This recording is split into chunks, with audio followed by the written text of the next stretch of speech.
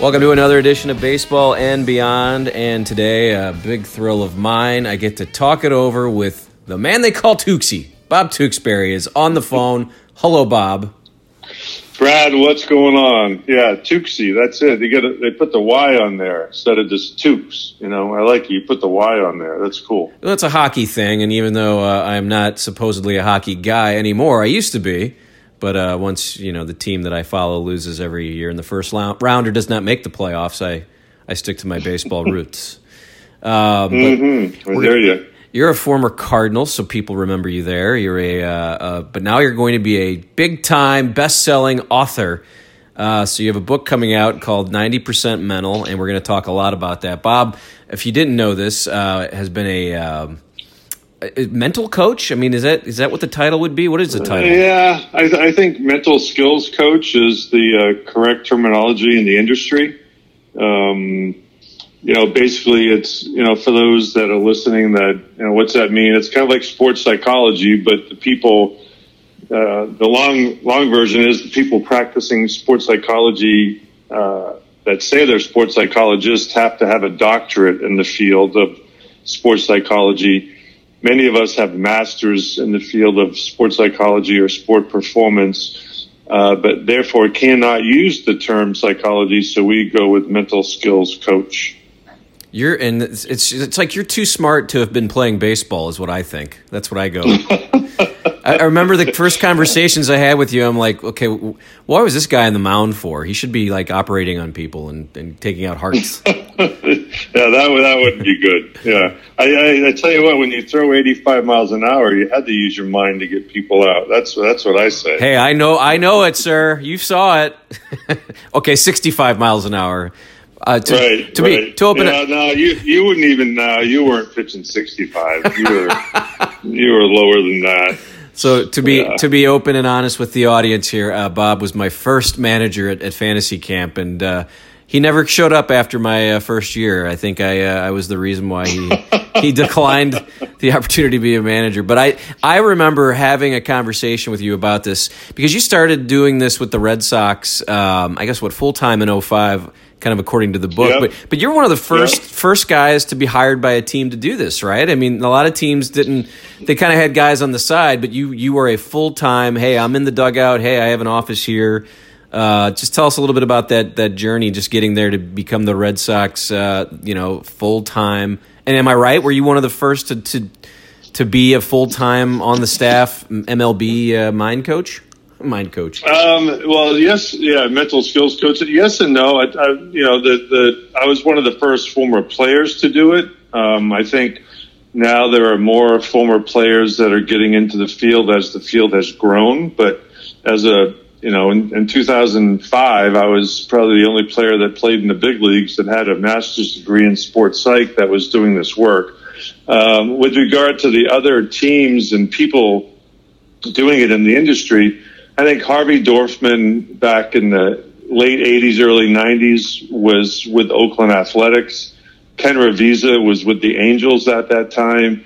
And Dr. Charlie Marr, who's now with Cleveland, I think, did some stuff with the White Sox. But it was very minimal. When I broke in, strength and conditioning was just coming into vogue in baseball when I broke in, and so this is a really new field, especially within baseball. The individual sports, tennis, golf, have always had sports psychology or mental skills coaches. The Olympic teams, with the gymnasts and skaters and swimmers and things have always had that. But from a team aspect, baseball really just started coming around, I think, in the last 5 to 8 years to where a lot of teams have this position now, and it's exciting to see the field grow. I just remember talking to you about it too, and I was just curious. The book is called 90% Mental, so it's sort of a play on how much of this game is just thinking, and 10% you're kind of throwing out there as being physical. But really, how many players do you think miss out on big time careers because they can't get over the hump of the mental, of the grind, and when and it's so hard to pinpoint exactly what you mean by 90% mental. But I think of just, oh my God, my hands aren't in the right place. I don't feel good at the plate or as a pitcher. Kind of the things you talk about with John Lester. Just tell me a little bit about how many players do you think maybe in the last. I don't even know how to explain this question, but do you understand what I? Okay, thanks, Bob. Yeah. I'll take care of you. Don't worry, it's your show, but I'll take care of it for you. So, one thing, Brad, to go on the title, I think 90% mental is part of it. It goes on to say an all-star pitcher, all-star player turned mental skills coach reveals the hidden game of baseball, and that's what this is really about. People know that the game is mental, but this book takes you inside of what my thoughts were on the mound and in particular game situations, what Lester's thoughts were, Rich Hill, Andrew Miller. So it's really a unique peek inside the game that shows that the game is 90% mental, and it shows that the good players, even though they're still really good, are practicing it. So to your question about players that may miss out on this, I think there's a lot. I'll give you a quick story. I think it was probably 2008, 2009. I was with the AA Red Sox team in Manchester, New Hampshire, and 25 players, all around the old minor league locker room. I think I talk about this in the book. There's paper cups, peanut butter, jelly sandwich. Guys are hanging out there. The lockers are closed. It's hot. No TV. And I asked them. I said, "How many guys here are playing up to your potential?" And none of the 25 raised their hand. And I said, okay, so if we look at performance, athletic performance as having three domains, physical, fundamental, and mental, with a show of hands, you guys tell me which one is the reason why you're not playing up to your potential. And first I started with physical, and one guy raised his hand, he was injured. And then I went to mechanical and had two guys raise their hand. And then I went to mental, and they all raised their hand. And then I said, but what are you doing about it? And they all looked at me like, and so that's 25 guys in one locker room in AA of 30 teams. And there's 4 affiliated teams, full season teams within each organization. So I would dare to say that there's a lot of people that aren't using this as a way in which they can understand that this can improve their performance.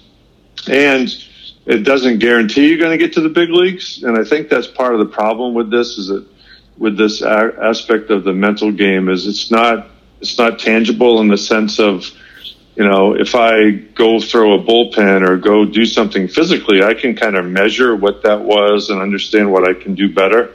If you go in the weight room, you can get bigger and stronger. But, the mental game part of that is it takes total honesty to be able to identify that this is an area that needs to be worked on. Number 2, it takes diligence. It doesn't happen overnight. It's a very slow process, but those that are committed to it do see improvement and make it part of their routine. It's just something that it's starting to come into the light, which is great. But it's something that still needs some work. Yeah, I think of it. I remember some of the things I said to you about. I remember Gary Carter telling a story during the '86 World Series where it was Game 6 and there was 2 outs, and I think he gets one of the first hits of that big rally. And he goes, I just went to the plate thinking, I don't want to strike out. I don't want to be the last out of this game. And you told me, boy, that's a terrible thought. You shouldn't be thinking that. And I said, but that's what I feel like. I don't want to be the final out of this inning. And you said, well, that's a very bad way to think. And I was thinking, well, I heard Gary Carter say it. He's a Hall of Famer. So, that's an interesting thing to me that, why you told me that's a bad way to think. Well, so the thing is, let's look at that a little further. I think those thoughts are totally normal. And for Gary Carter to admit that was great. And it shows that even in his greatness, he was vulnerable. He was afraid of failure. And that's why this game and the ability to talk about those fears, it takes more courage to address it and talk about than it does to be macho and hide it. And so I think if I remember situation correctly, what I said is that when you were telling me that, you were lying on the ground crying, holding your bat in your hand, saying, I don't want to go to the plate. No. There's a difference between you and Gary Carter. Oh, man. So what that feeling, and it just shows you're there as a fantasy camper, big baseball fan, and Gary Carter, who's the Hall of Famer, had the same thoughts, and those are normal. And so the art of the mental skills coach is to help a player when those thoughts pop up. How do you still go up to bat and give yourself a chance to play? Because if you go up there, a chance to perform, I should say, if you go up there thinking those things, there's probably a good chance you're not going to get the result you want. It's crazy too. When these guys get in slumps, I always just think, all right, well, one, they're hurt, or two, their mind is just completely gone. But I think one of the weird things to me is when I take it to golf, it's so weird because when I play, and I don't want to sound like I do this a lot, but if I've had a few drinks the night before, maybe too many, I play so much better. And I think it's because I'm loose, my mind is asleep, and I'm just hitting the ball. And it's so different and it just sounds so dumb to say, but it's the best way I play golf. And then I'm watching Tiger Woods, so I just wanted to get your thoughts because Tiger really is in the news right now. And when you see him, what he's doing, obviously he's been hurt. He's had some injuries, but there's no one, I don't think, mentally better at the game of anything than he is. And when you see what he's doing now, don't you think it's just, man, this guy, once he's healthy, he had some mental issues too, obviously, but don't you think he's kind of put it all back together? Or what do you see in Tiger Woods if you're watching? I don't know if you're watching Tiger the last couple rounds. But. Oh yeah. I think he was probably really upset that he had to make that long putt to force a playoff, and he had a couple of holes where he didn't give himself a chance to really make a makeable putt, but. And I think that he probably felt like if I get in this situation, I'm going to win. What would be interesting is I don't know who the guy that won it was, but his thoughts, if he all of a sudden, Tiger's coming up and I get a playoff with Tiger Woods, and this guy was basically, out of sight, out of mind for years, and now the guy goes back on Tiger's reputation, and it's like, oh my God, I'm in this, showdown with Tiger. So Tiger is really, it is amazing. He is mentally tough athlete. You can't achieve what he did without having that tenacity and toughness. And when healthy, it'll continue to see, what he does in Augusta and over the course of the season, because once that clicks and the physical and the fundamental and the mental all come in together with any athlete, especially Tiger, they're dangerous. So I did get a chance to read a lot of the book, not the whole thing, but I got to some stuff that I wanted to hear about. But I don't know if you addressed this. So you did talk about Jon Lester kind of right out of the bat, and that he didn't really want to talk to you till his late 20s. But I am curious about, he does have this thing where he can't throw to first base. And it's something that everyone has talked, like Ricky Ankiel, we've talked a million times about just him losing it. And Gary Bennett, just guys that are around fantasy camp, really. Gary Bennett lost throwing back to the pitcher. Have you had any conversations, and is there any way that you can... I just saw him do this spring where he bounced one to first because he just can't throw it to first.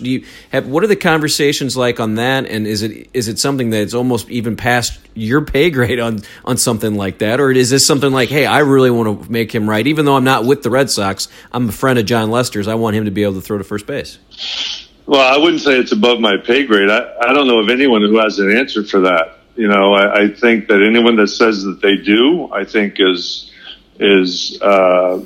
wishful, and I think there's no absolute way to do that. So quickly on Jon, first of all, it was really great for him to be into the book and to share his story of imagery, which was something that he wasn't particularly fond of or interested in prior to that discussion in the dugout in Oakland, which I go into great detail in the book about.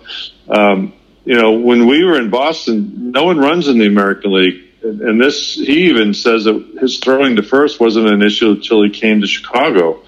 And so with any player, who has, those type of throwing issues, it's such a little understood phenomenon.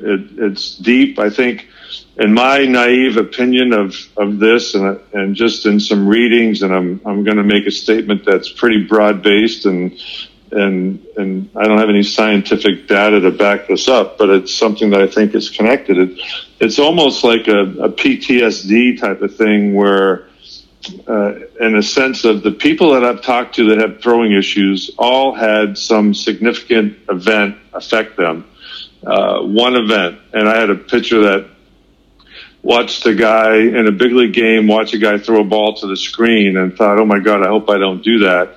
That would be awful. And then he went out and did it, and it just wrecked him. He got a groin injury, and then he had a hard time throwing the ball over the plate. I had another kid that was a shortstop that threw a ball to first in a tournament game and threw it wild, and the coach just berated him in front of the team, and he had a hard time, throwing the ball to first from the short. So, there's numerous things that happened, and certainly, even though John's with the Cubs, when I was with Boston, the fact that John was in the National League, we talked about that a couple of times, and tried a couple things, and it's just a really, really complicated issue that no one has the answer for. I believe Harvey Dorfman, who was one of my mentors and big proponent of the mental skills, like I mentioned earlier, he worked with Oakland. He wrote 3 books.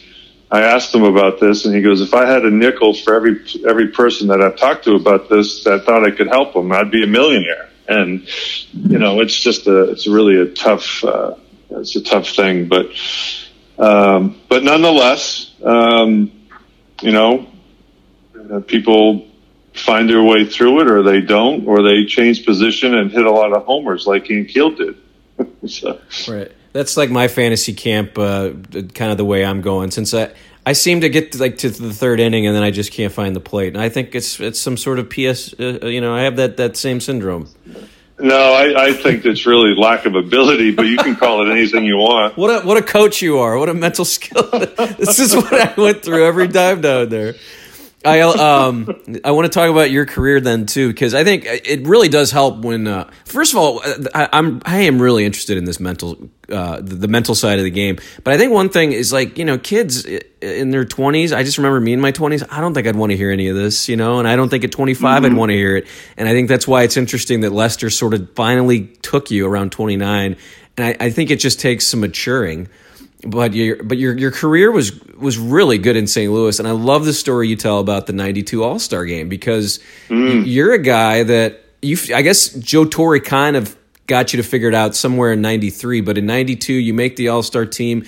You had an ERA around 2. You had this great run, and the story goes you pitched the 5th inning thinking, "Hey, I'm going to pitch the 5th," and then most starters don't pitch another inning, and then Bobby Cox comes and tells you you're going to come in again, and you tell the story about how, oh my gosh, I wasn't ready for this, and I went and watched the YouTube clip of it, and it is crazy. So just kind of relay that story a little bit, and people can read about this one in the book, but I was fascinated by it, and then I had to go. Not only did I have to stop reading, I had to go to YouTube to watch you pitch that game, because it's 1, 2, 3 in the 5th. And then the 6th, here comes a wave, and it's all mental. Right? I mean, you think it's mental, right? Yeah. Well, so I was anxious before the game. I didn't, I was obviously excited. I didn't know when I was going to pitch. I pitched like 3 days before in LA. I thought it would just be an inning. I just didn't know when. And Glavine gave up 5 or 6 in the first, all on singles or some silly thing. And then Maddox came in. I think Cone came in. And then the phone came down, the rang and said, "Tooks, you get the 5th." And I'm like, great. Whew, I'll get, so I went out. I had a good clean inning. I think I threw 9 pitches or something and got out Joe Carter, Ripken, and I forget the other guy. But anyway, so then I go back to the dugout. I'm like, oh, thank God. Inning scoreless, national TV. I'm good. And Bobby Cox comes down and goes, "How you feeling?" And I'm like, "Great." He goes, "Good. You got another one." And I was like, "Oh God, no." That was my first thought, because What do you mean I get another one? No one pitches 2 innings in an All-Star game. And because I had shut down mentally after that inning, it's the excitement of the game, the expectations. I'd done well. I was relieved. And then I couldn't ramp back up again. And I think that happens a lot once you turn off the motors and the competitive juices, it's really hard to ramp them up. And that's why I think pitch managers make a mistake when they bring in a reliever to get out of a tight situation, and they get out of it, and then they go back out there to start the inning thinking they're going to save the bullpen, and the guy that gets hit. That's what happens is, so much adrenaline rush to come in to get out of that inning that they really leave it out there, and to reboot all that is really, really difficult.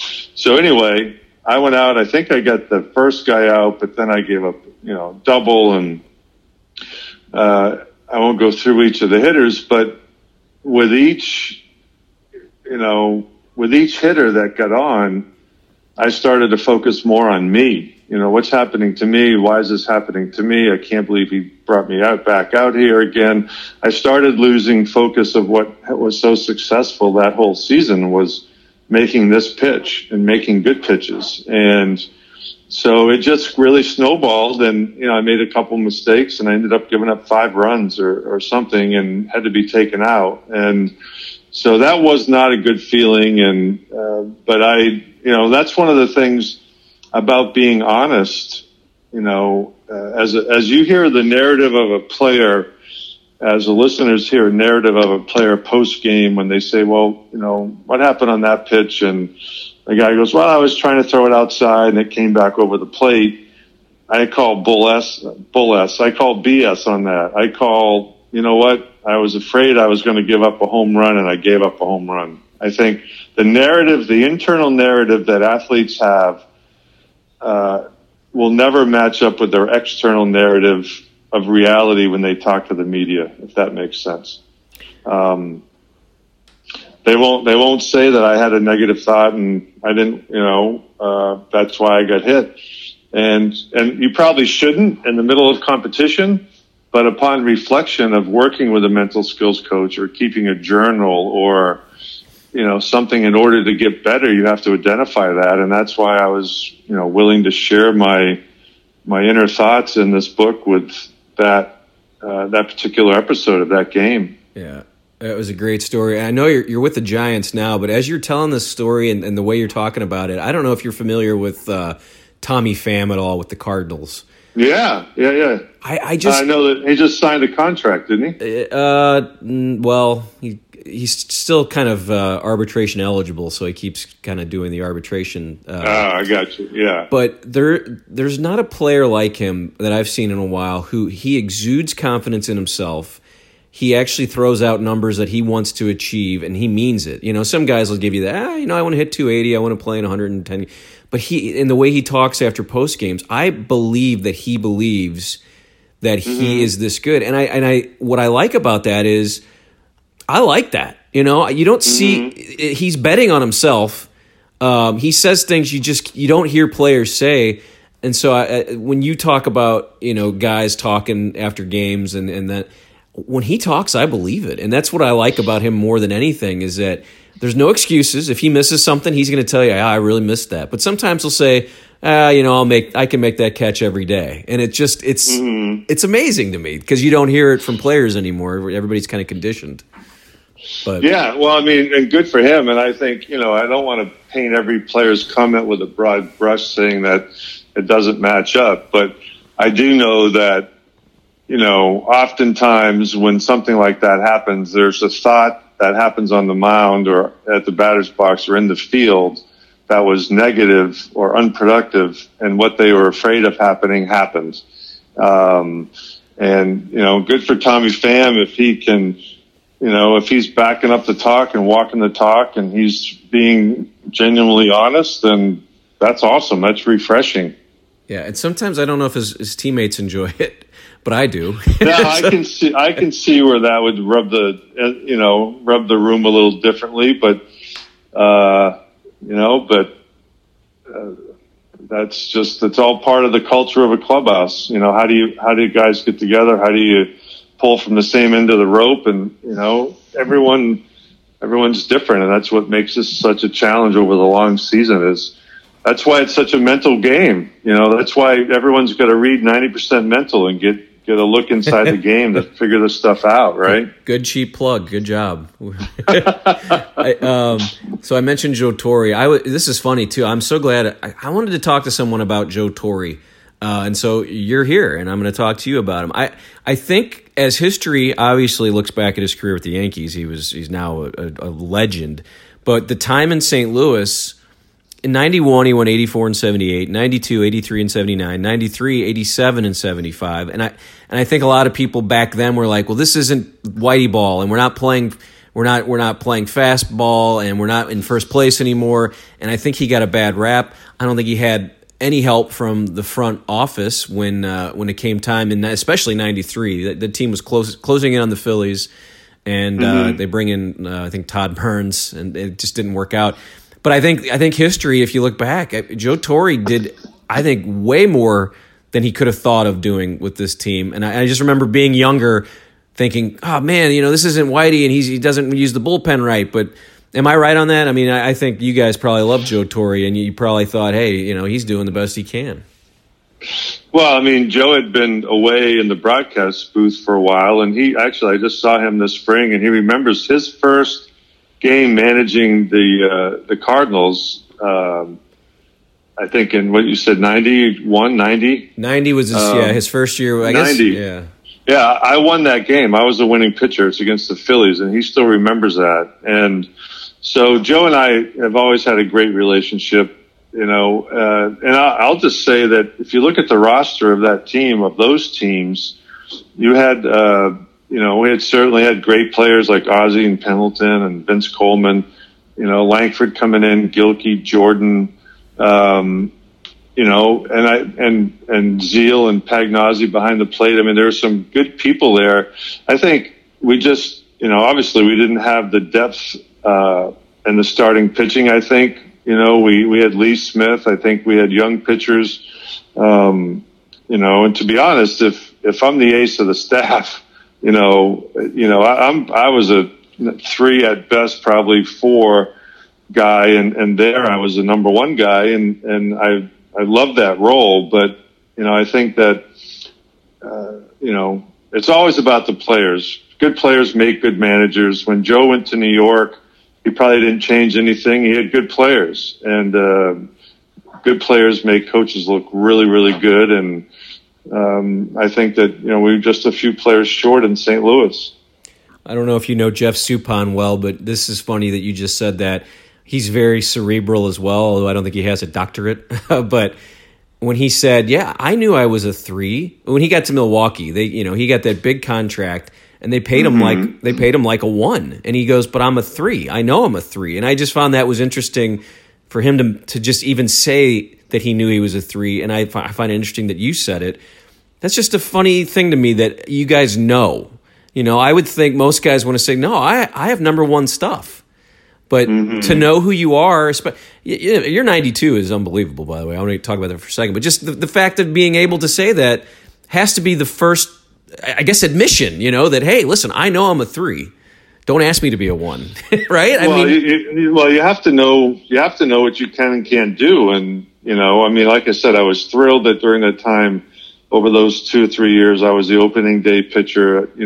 They felt confident in my taking the ball, but, I would have been better supported, if there was a Glavine or a Maddox or Smoltz in front of me, and they had 3 of them in a row. So, but the thing with being an athlete is understanding your strengths and weaknesses and what you can and can't do, and having a realistic expectation of realistic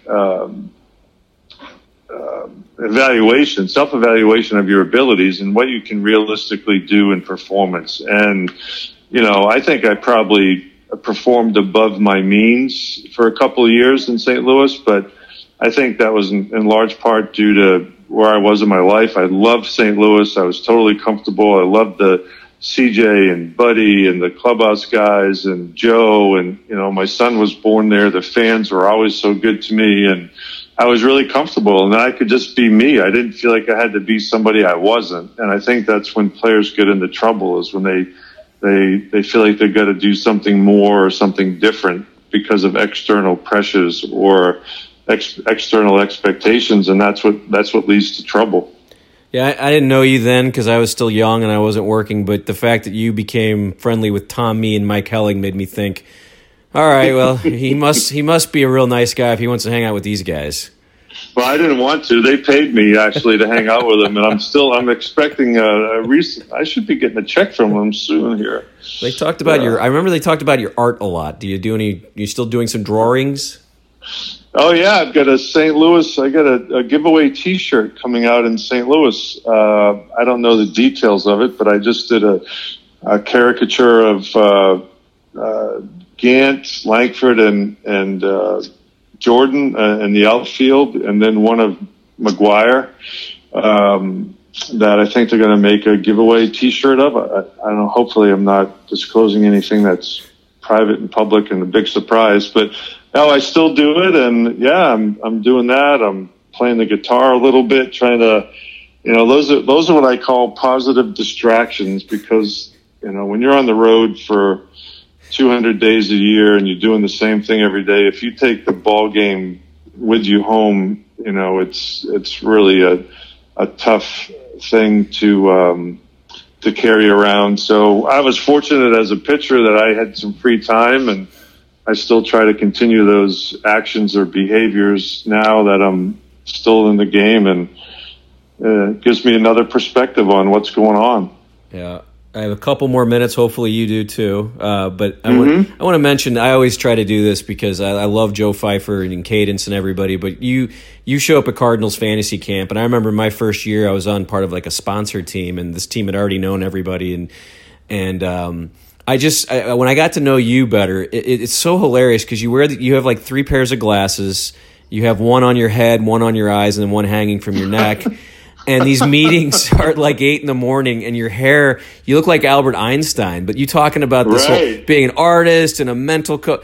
I have not met another Bob Tewksbury in my life, and I'm very excited that I did. So you should go to Cardinals fantasy camp right now. I don't know how many times you're going to be going back in Jupiter, but that it is so fun, and it's just fun to meet a guy like you because, like I said, I'd only seen you on TV. I never got to cover you as a player, and cerebral is my favorite word. I think that one fits for you. Well, I appreciate that. I have a lot of fun, and yeah, everyone this year, my hair was cut a little shorter. They were a little disappointed that I didn't come in with the morning dew every morning, but we won the championship. I had a really good team. It was fun to win camp. Since you left, I've had some better players. So, better players make better managers, right? So, I got this nagging injury. It's in my head, but it's definitely an injury. No, what I love about talking to you is, you have such a great wit and humor, and you can poke fun at you, and it's good. You like it. You can take it. But crying on the inside, just crying all the days. It's really funny. That first year, I thought I was okay. The second year, I played pretty good. But the third year, I was so bad. And then the fourth year, I tripped over home plate. Like I hit a line. I hit it like a line drive to left, and I couldn't believe it. I tripped over home plate, and I got thrown out by the left fielder. It was really awful. But no, I think I got old fast. I think I went from being a 25-year-old to a 90-year-old. I want to ask just a couple quick questions, and then I'm gonna let you go. And I'm going to put you on the spot here. Give me a good Pedro Guerrero story, right? Pedro Guerrero. Actually, when we were in, we talked about that this year at fantasy camp with Todd Worrell. I remember when Worrell tackled him and threw him into the locker in Busch Stadium because I think Pedro had some guys from the other team. I think it were the Cubs came in after the game, and Worrell said, get him out of here. And Petey said something to him, and 2 big boys there, but Todd tackled him into the locker, and stuff was flying everywhere. And yeah, I'll never forget that. And that's what Worrell says when I'm at fantasy camp with him. He said, don't give me any crap, Tewksbury. I'll put you in the locker like I put Guerrero in there. So I'm like, come on, bring it on, man. I mean, I ain't afraid of you. That's what I tell him to his face anyway. Right. I saw that was actually Sammy Sosa. I've heard that story. It was Sammy Sosa who came into the room to talk to Pedro.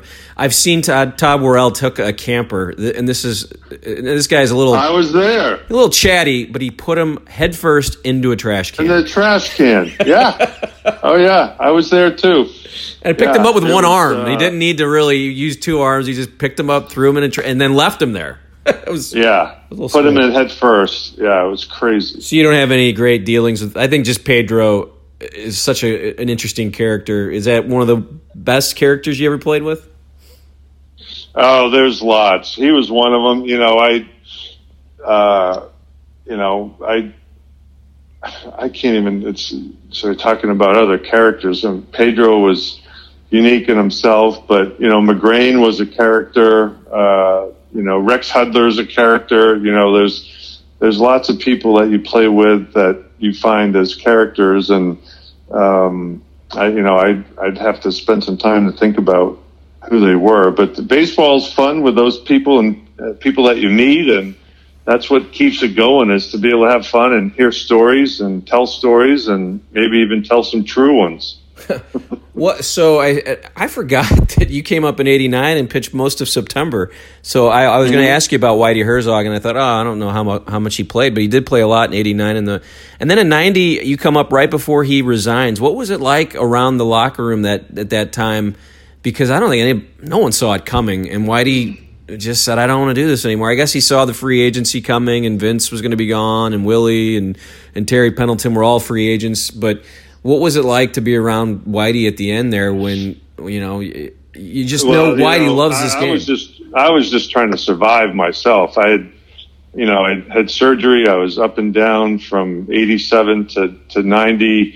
Whitey leaving was the least of my worries because I was on a big league team and certainly had followed the Cardinals, as a baseball fan and later a player in the big leagues. But, he was just so well respected. I've gotten to know him over the years of the SC League camp stuff.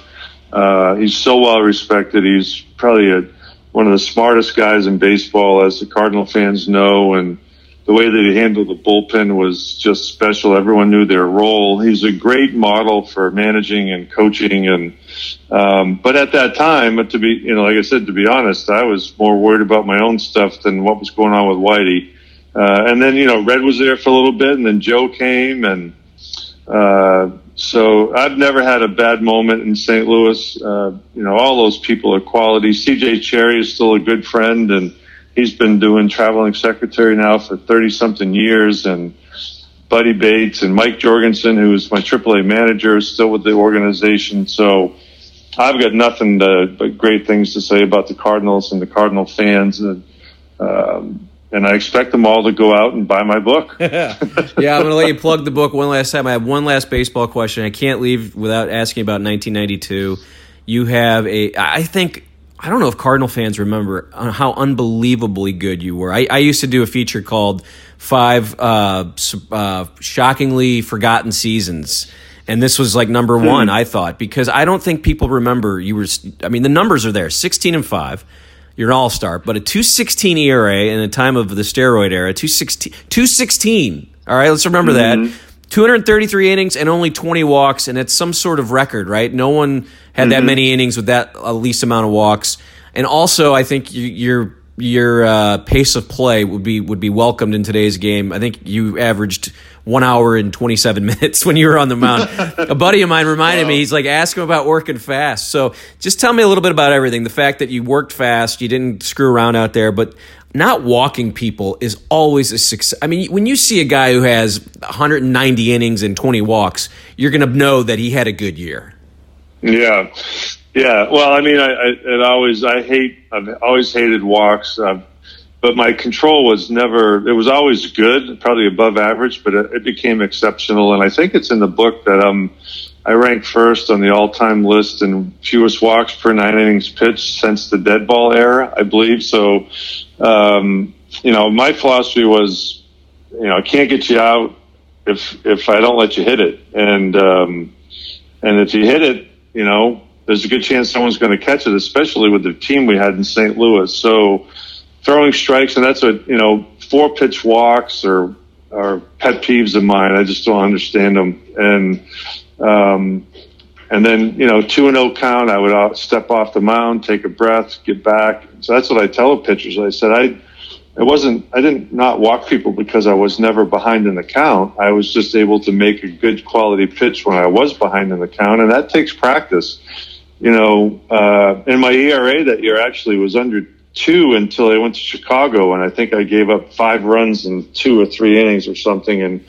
And that pushed it up to 2-1. Imagine it pushed it up to 2-1-6.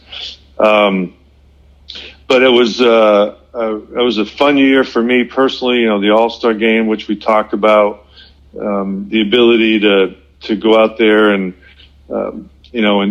establish myself as a major league pitcher. But actually, if you look at that, I think 2 of my better games were actually in 1990. I had the near perfect game against the 7 perfect innings against the Astros on August 18th, I think, 1990. It's my birthday. I remember that. There you go.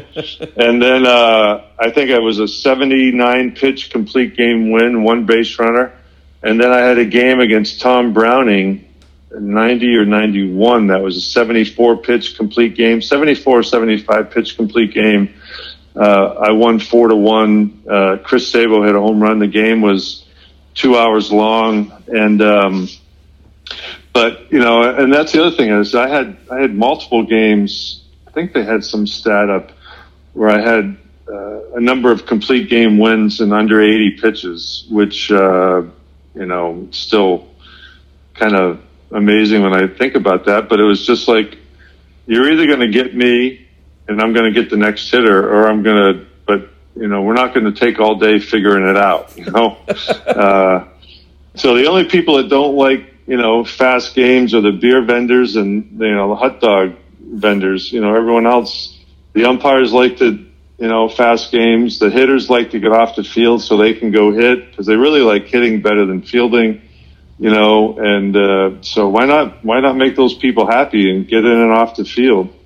I was a youngster for that perfect game, and ESPN back then on Baseball Tonight, it was the only way you could see a Cardinal game in St. Louis. I think they did a few Friday night games, but we're watching Baseball Tonight, and they're like, Tukes is through 6, Tukes is through 7. So my mom, I got to give my mom some credit on this for the first time on the show. She goes, do you want to go down there? And I said, we'll never get down there. He's going to be done by the time we get down there because he pitches to. I wanted to go, but we were in South County. I'm like, he's going to be done with this thing in 10 minutes. So I remember that was the one time we were going to hop in the car and get down there. Well, I was hoping you didn't say you went, and when you got there, Franklin Stubbs got a hit, because if he had, I'd fly up there now and find you and whoop your butt, because you would have changed the karma of the outing. I think Franklin Stubbs' birthday might be August 18th, too. I'm gonna look that up. Don't say that. So I really had fun talking to you today. But tell us, most people will know that the book is out now, and how can they get it, and just give us the kind of why now, why write a book? You're still working with the Giants and doing your thing. So what made you want to do this? Well, this book was a work in progress for years. It was actually my 3rd attempt with a publisher. So, I had a really good co-writer in Scott Miller, who writes for the Bleacher Report. It was part of, the Giants understood that this was a possibility when I came here. And they've been great about supporting the activities around that. Like I said, it's not about the Giants. It's not about the Red Sox. It's about players. It's about inside the game. And it's on sale March 20th. It can be available at Google. At Amazon. It's the book company's Hachette Book Group. It's also going to be available at Barnes & Noble. And I have an audio book coming out as well. I recorded that a couple of weeks ago, so you can listen to it on audio. I think it's really exciting. I'm going to do a signing at the Left Bank Books in St. Louis, I think on May 3rd, 3rd or 4th. I'll be in the city promoting it, and then I'll come back in September when the Giants come back, and I'll be able to be there, and hopefully people will buy the book, bring it to the park, and I can sign them there.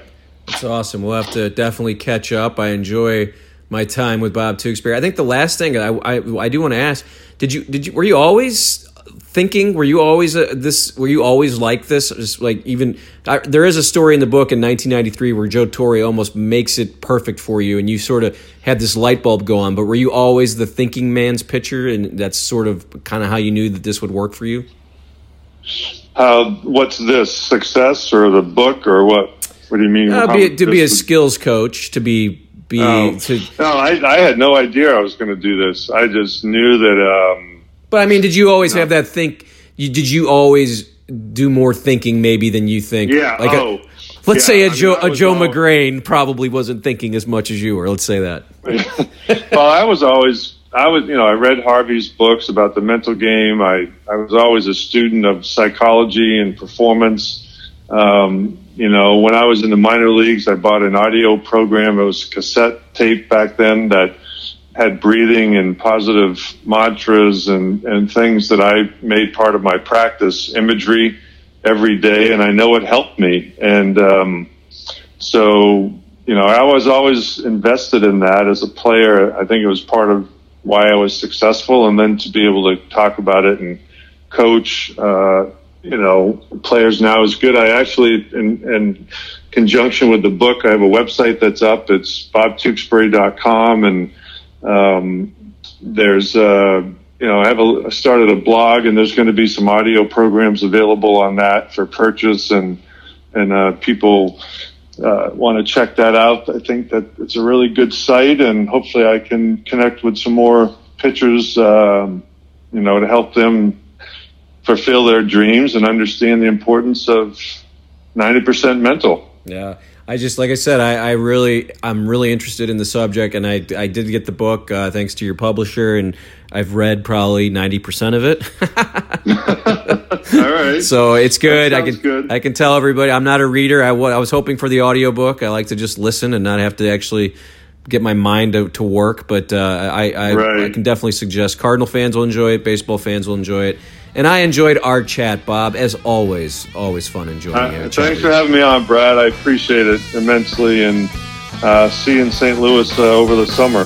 We will. Thanks. Bob Tewksbury, 90% Mental. He's got a book out. You've got to go read it, and he'll be in town a lot in St. Louis if you're around. That's this edition of Baseball Beyond. Thanks for listening, and we'll catch you next time.